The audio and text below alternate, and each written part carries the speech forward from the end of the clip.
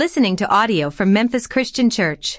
If you'd like to check out more resources or donate to this ministry, please visit memphiscc.info.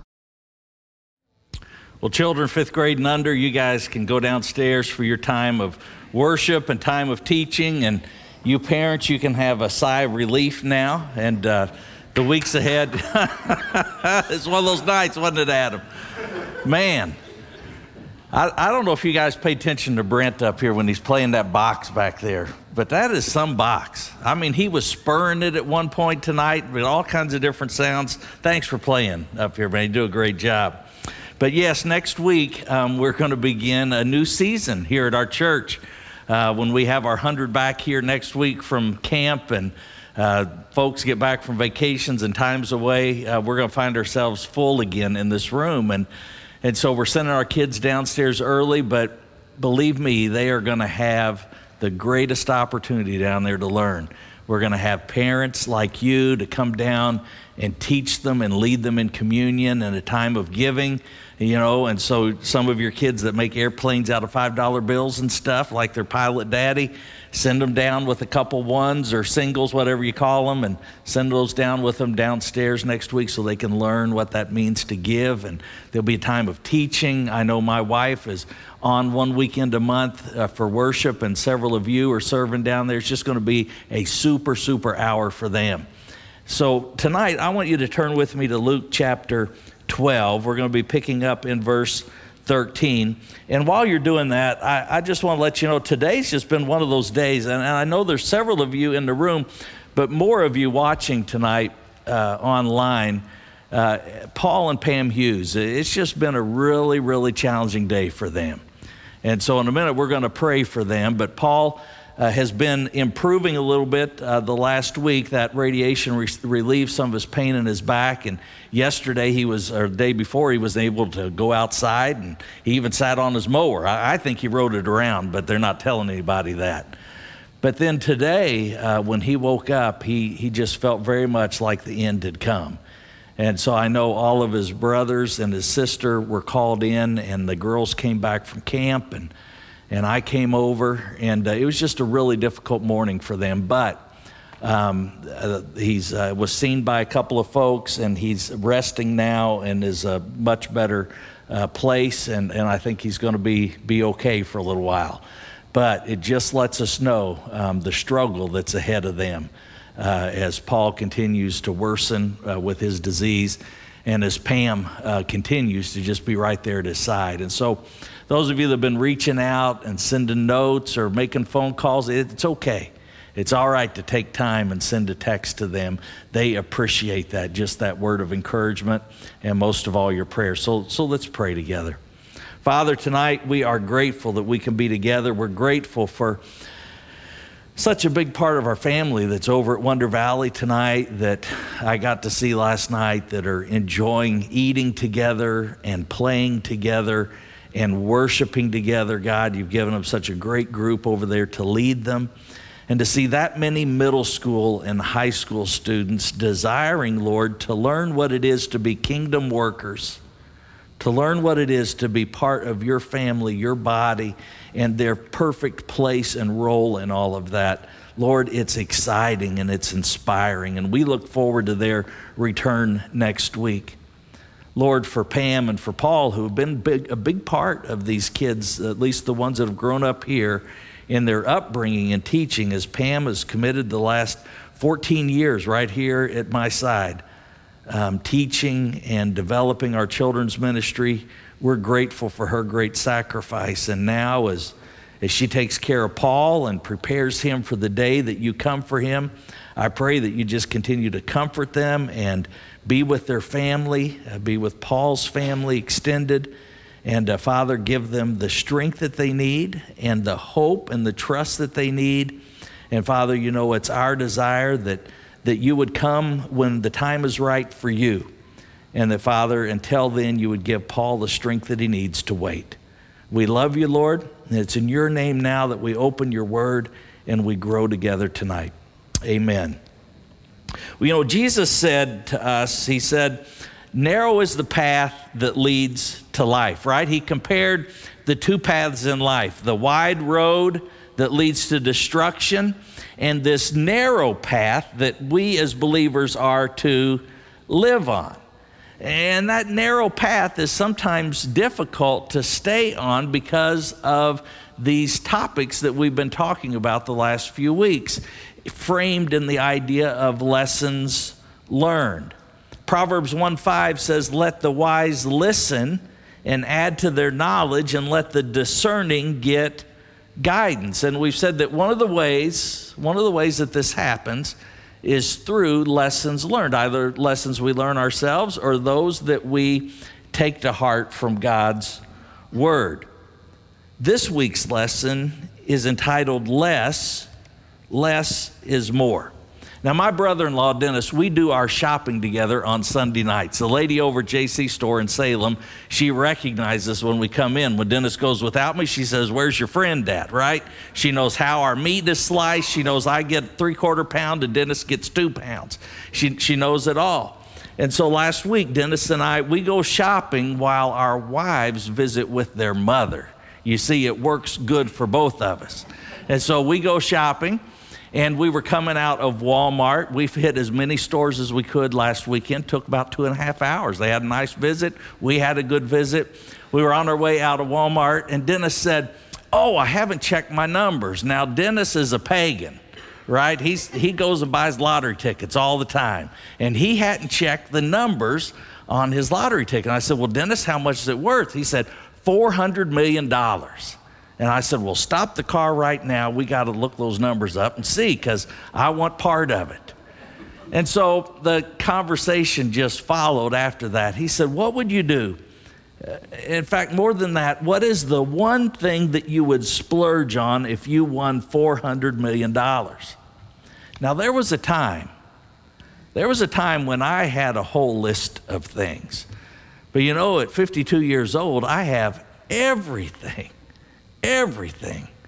that I've ever imagined having. And so I thought, well, I just talked about a truck a couple weeks ago in service, and now that I've talked about it, I can't get one. So, you know, no need in going to get that.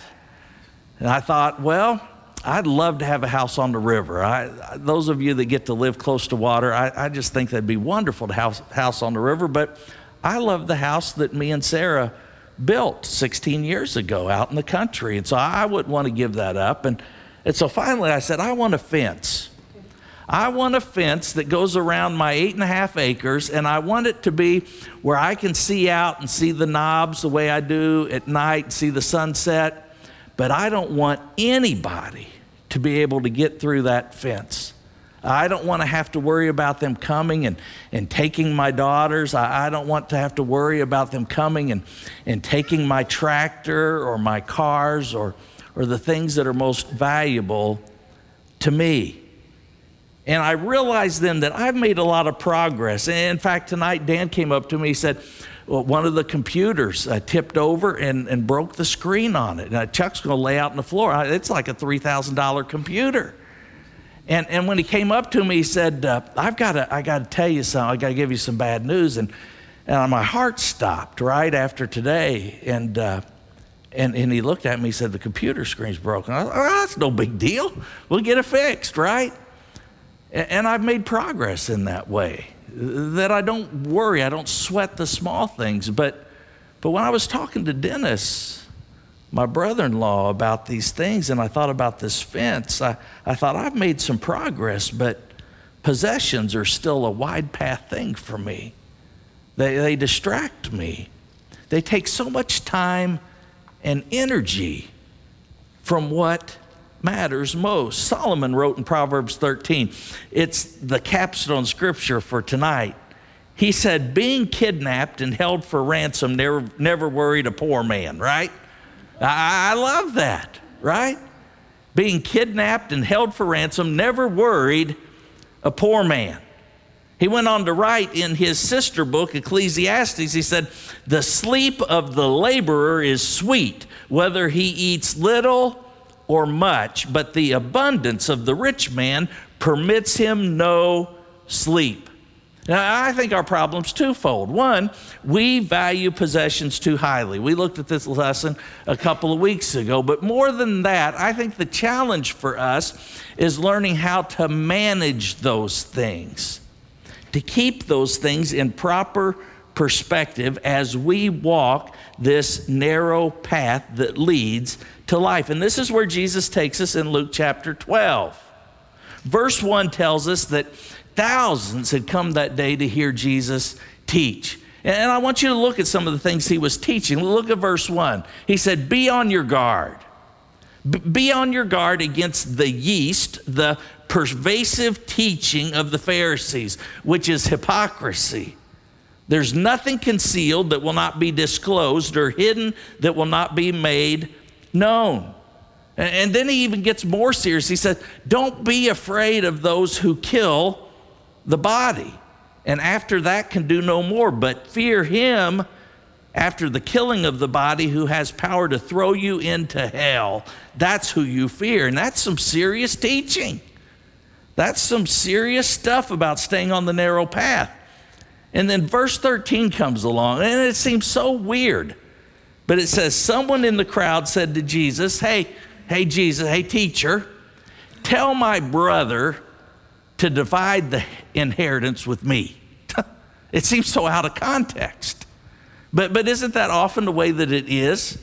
When we have a question on our mind, when we have something that's captured our attention, is that we want to know. We want to know right then and there. It begins with the day-to-day things that matter. And for this person in the crowd, it was an issue about possessions. Now, in this day, the firstborn was guaranteed what? The firstborn, all of us firstborns out there, praise the Lord. You're supposed to get a double portion. Mom and Dad, make sure that's in the notes, right? And the rest of the siblings, they get the bills.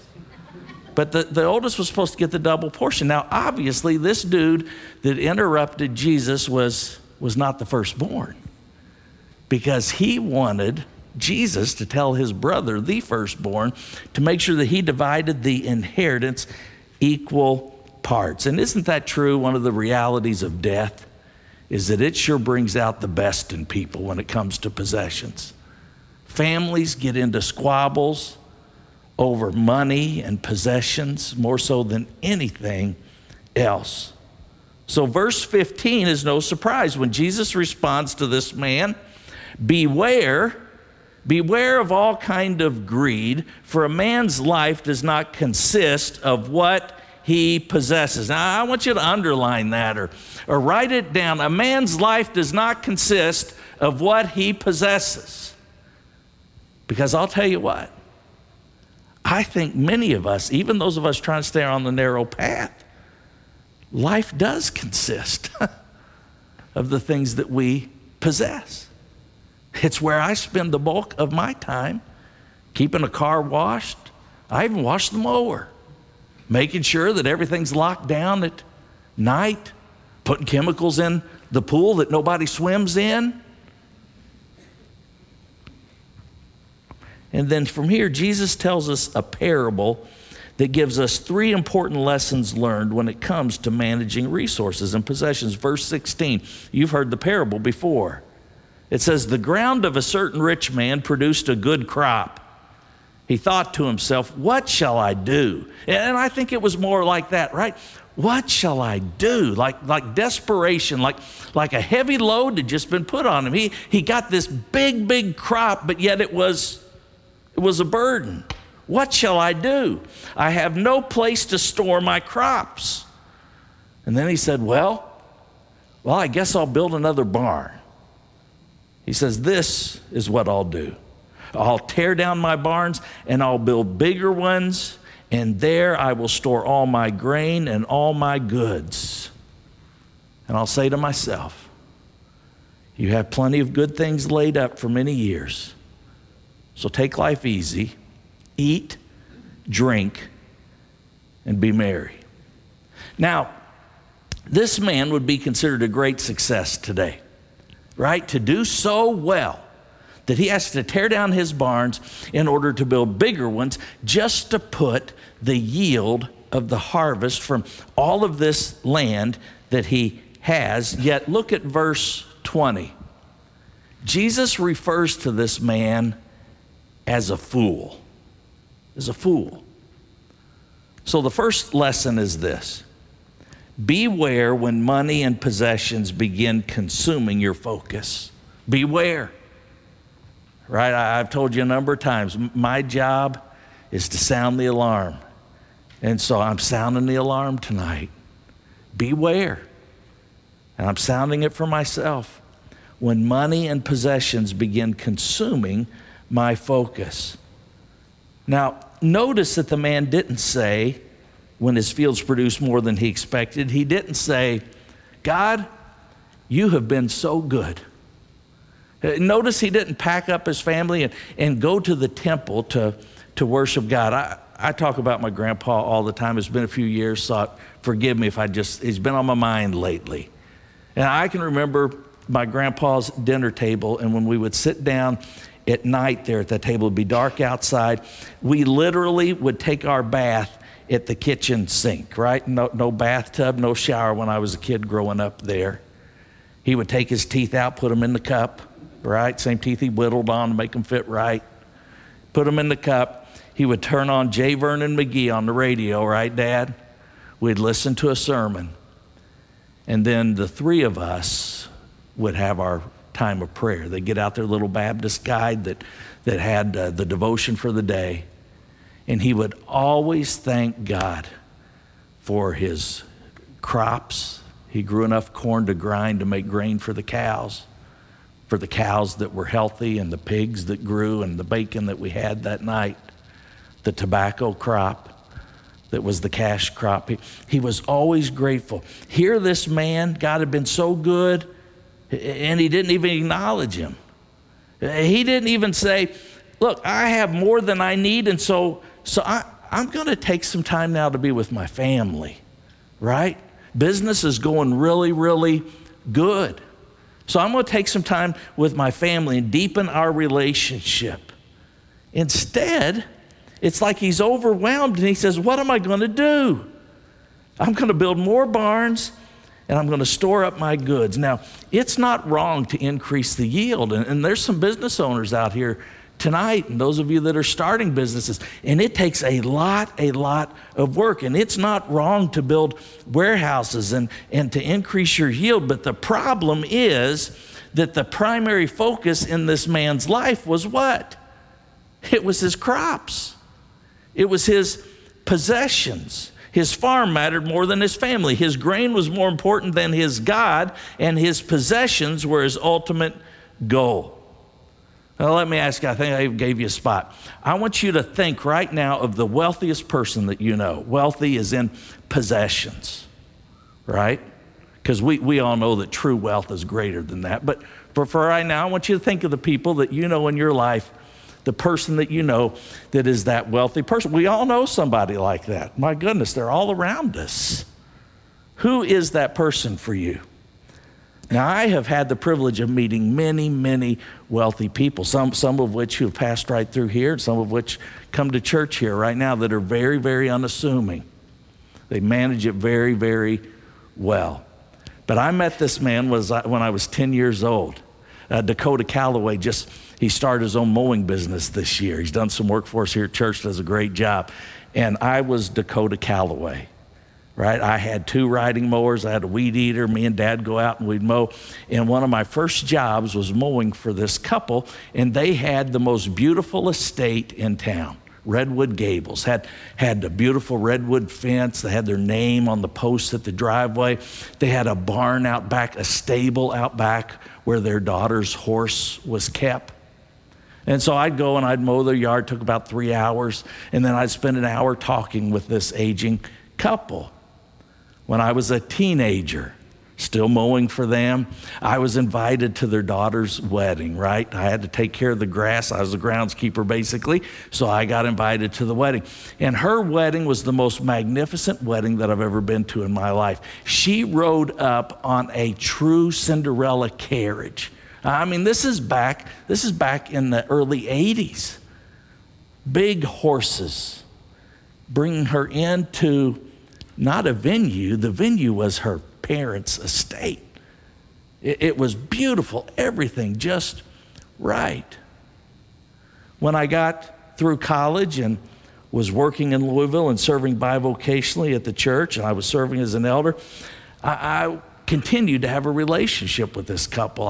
I would go out and I would visit with him. You see, I learned when I was young there that he had a special patent for concrete.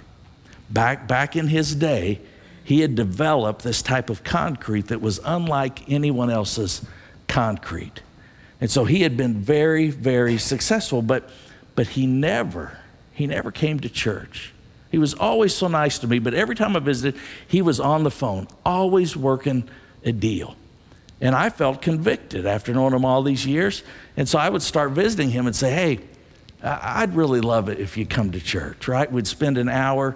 I would get to say about 10 words, he'd take a phone call. I'd say 10 more words, he'd take a phone call. And after an hour, I'd say, hey, I just came to invite you to church. And finally, he told me this.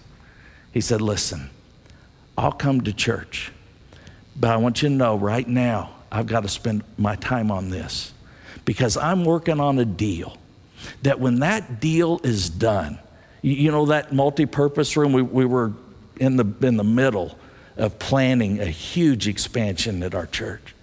And he said, you know that new building that you guys want? This deal that I have is going to provide so big that I'll be able to provide that building for you. And to my minister's chagrin, I said to him, God doesn't care anything about you making a big deal before you come to church.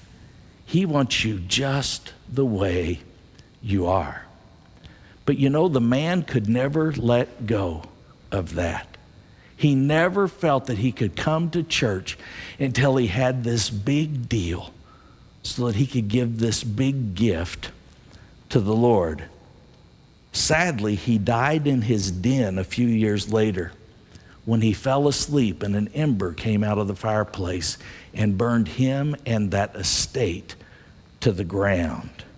He never woke up. Now, some of us are blessed with hardship early in life that almost seems to force us to evaluate what really matters. But for others, it seems to sneak up on them like it did for my friend and this man in Jesus' story. Verse 20, Jesus says, you fool, this very night your life will be required of you. Then who is going to get everything you've plotted for yourself? Verse 21. This is how it will be for everyone who stores up things for himself but is not rich toward God. 1 Corinthians 4 verse 2 says, it's required that everyone who is given a trust must be proved faithful. Now, I used to think that giving God 10% of everything that I'm at, that's what I was programmed to do, shown to do when I was a child. It's something that I've continued to do today. And I used to think that was it, right? That was the proof. That was the trust that I gave back to him. But it's more than that. As I read the Bible, I see that God isn't only interested in what I give back to him, but he's interested in how I use what he's given me. He's interested in the priority that I give these things in my life. He's interested in whether I let these things distract me from the bigger, more important things that he wants me to be giving a priority to. It's a test of my character. And so I ask you tonight, where are you at in that trust? Where are you at right now with God in this trust? Are you worshiping what he's given you, or are you worshiping the giver of all good things? What really comes first in your life? Here's the second lesson that we learned in Jesus' story, and that is that God desires that my trust and hope be found in him, not the possessions that he's allowed me to use. And I put emphasis on that. Use. Jesus points out in the story that this farmer, who was now referred to as a rich fool, trusted only himself. I want you to notice how many times that he used the word I or my here. In 20 seconds or less, he used I or my, speaking of himself, his possessions, his grain, his barns, his crop, 20 times in 20 seconds. He believed that the more he accumulated, the more he could control the future. Yet just the opposite is true. The more we accumulate, the less secure we feel.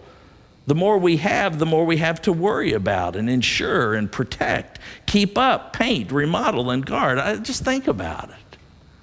How many of you were like me when you were younger and you worked hard to get your first car? Tell me some other guys have done this, right? I worked all through high school, and I was so excited. Mom and Dad passed down a car to me, a 4-door Olds Cutlass Supreme, 1980.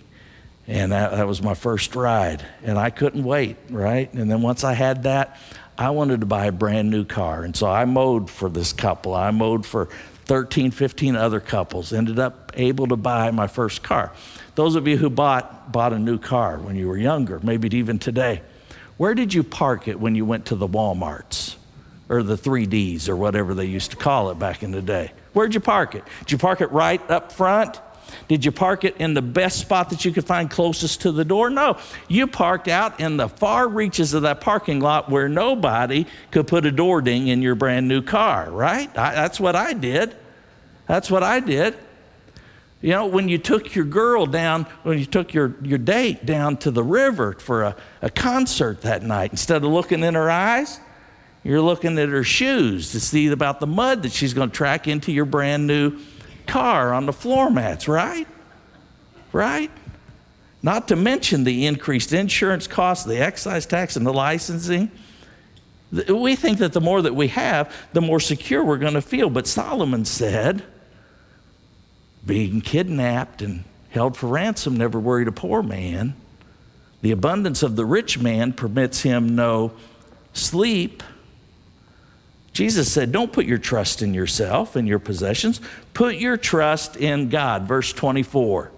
Consider the ravens, they do not sow or reap. They have no storeroom or barn, yet God feeds and takes care of them, and you are more valuable than those birds. The raven, a scavenger, the Old Testament refers to as a detestable bird. Yet God saw to it that the ravens had enough to eat every day. He still sees to it today. The raven doesn't stay up all night worrying about what he's going to eat because God provided for them. God provides for them, and Jesus says, how much more will he provide for you? But there are two facts about birds that sometimes we neglect, and we wonder why this isn't true for us. And the first is that birds work. Birds work. The bird doesn't sit in the nest all day and say, Lord, you promised to take care of me, just drop in the worms. I got the mouth open. But at dawn, the birds are out foraging, right? They're out looking to see the roadkill that I ran over the night before coming home. But second, the birds plan ahead. You watch this time of year how much more bird crap you get on your car. It's because they're moving. They're getting ready to go south and bomb all those people down there. They know that cold weather is coming. Now, it's not wrong for us to plan ahead and save for repairs and education, retirement. Jesus said no man would build a tower without first sitting down and counting the costs, right? You don't want to get halfway through and embarrass yourself, not being able to afford it and be a laughingstock, he said. Jesus didn't encourage a reckless, carefree lifestyle. What he's saying is like the birds, after you work and plan, you trust God that he'll provide for you. Because the reality is no matter how hard we try, right? Anybody like me, you set little savings goals. And the minute that you are not generous with someone else, the minute that you're hesitant to give up an hour of your time to go sit with someone because you could do this and make a little bit of money, have you found, like I have, you never can. You just can't save it. No matter how hard you try, there's always something to spend it. But the minute that you trust him, The minute you trust him, it seems like there's always enough, but sometimes there's even an abundance. We can't control the future. We can't control accidents and recessions and nursing homes and Alzheimer's. We can't ever save enough to cover all of that. At some point, we all have to say, I'm going to trust God to take care of me. Jesus put it this way in verse 27. He said, consider the lilies of the field. They don't labor or spin, and yet Solomon in all his splendor was not dressed like one of these. If that's how God clothes the grass of the field, which is here today and tomorrow is thrown into the fire, how much more will he clothe you, O you of little faith?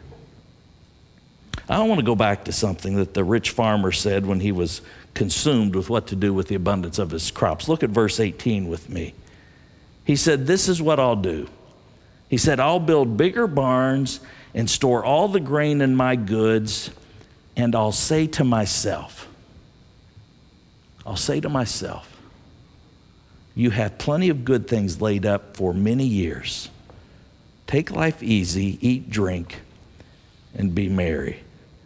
Now, I don't want to read too much into this, but is it possible that this man just has a glimmer, one of those moments where things become clear to him?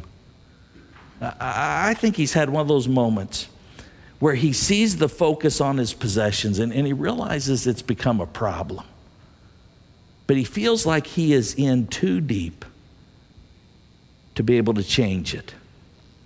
I think that he sees that what started out as a good thing was getting to be a burden.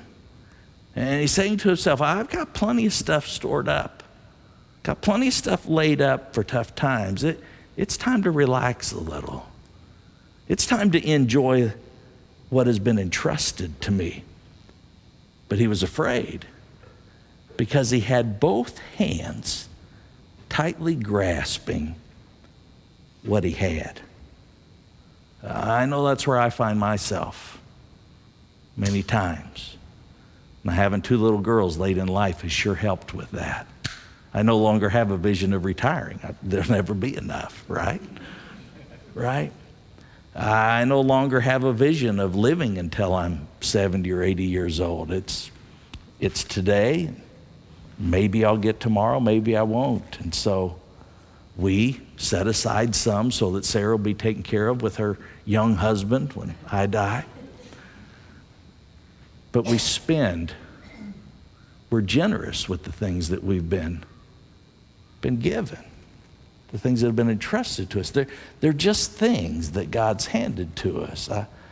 I don't put those rugs anymore in my car, Dad, like we used to buy to cover up the floor mats so that when we trade our car in, the car looks better than when we purchased it and somebody else gets to get mud in the car. If I get mud in the car, I get mud in the car.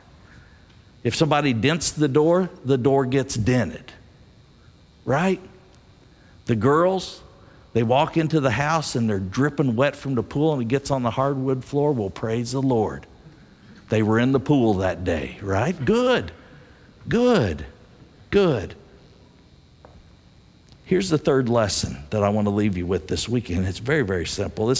Somebody said to me the other day, I got to speak at a little church up the road this Wednesday night for a friend, and they said, man, that was such a simple sermon, but it made so much sense. I'm like, they're all simple. That's just the way it is. Brandon laughs. He writes way up here. I'm down here. 2 words, let go. It's the third lesson. Let go. And it's really simple. You see, right now in our lives, most of us have both hands full. I know I do. We've got closets full of clothes, but yet we can't seem to find the thing to wear. Closets full of clothes. We've got storage units that we're paying rent on that we haven't accessed in months. Our mother-in-law had 3 of them. Recently, we got her down to 1.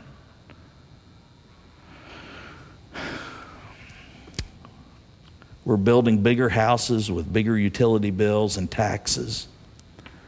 Both of us are working now so that we can have these things. We have schedules that are so full of commitments that we have no margin for what matters most. Solomon said, better is one handful with tranquility than two hands full with toil and chasing after the wind. Look at what Jesus says in verse 32 to those who are listening to him tell this story. What Jesus says to you and me. I love the words. Don't be afraid, little flock. It'd be just like my grandpa or my dad saying, don't be afraid, son. Right? You ever had that wiser person sit you down? Don't be afraid. Don't be afraid, David. Don't be afraid, little flock.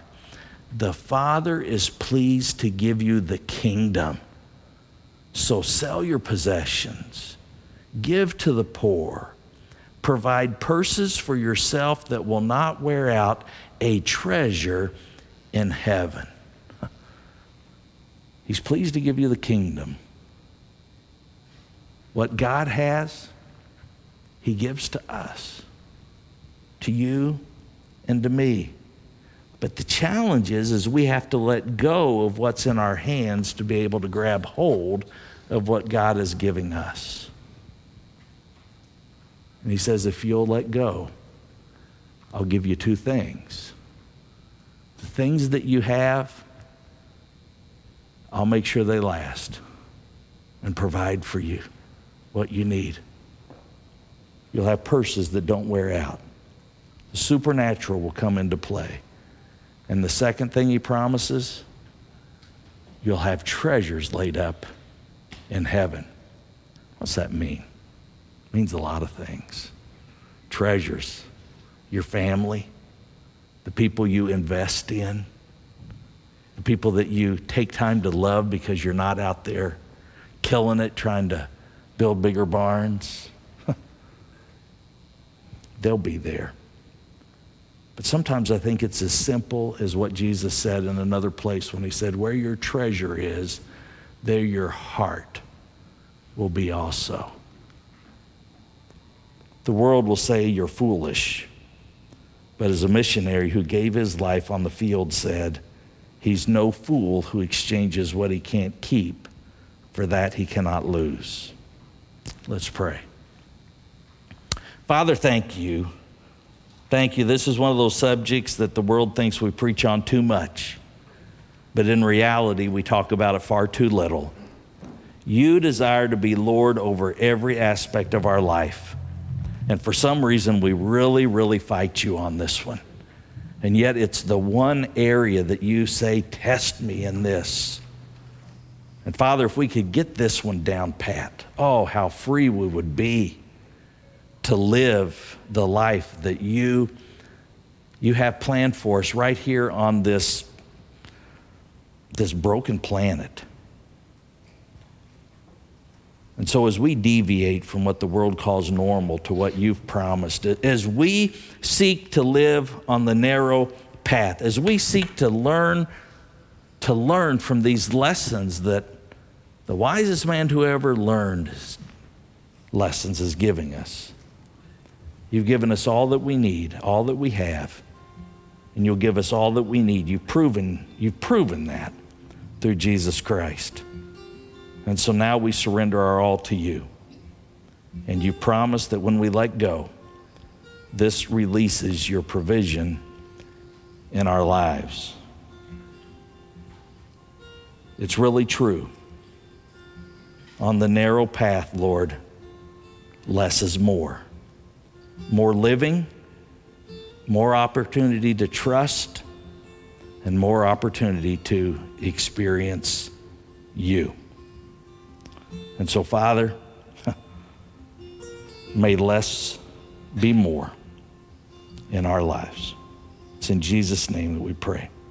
Amen. Tonight, I just simply ask you, what is it that you need to let go of? I know God's pricked your heart a little bit tonight in some way. Maybe you're confused. Maybe you think this is one of those messages you heard as a child of some man standing up front trying to manipulate you into giving more to the church. It's a message of redemption and freedom and life. The narrow path. If you'd like to talk to someone about your questions or your next step, this is your opportunity. Let's stand together and let's sing.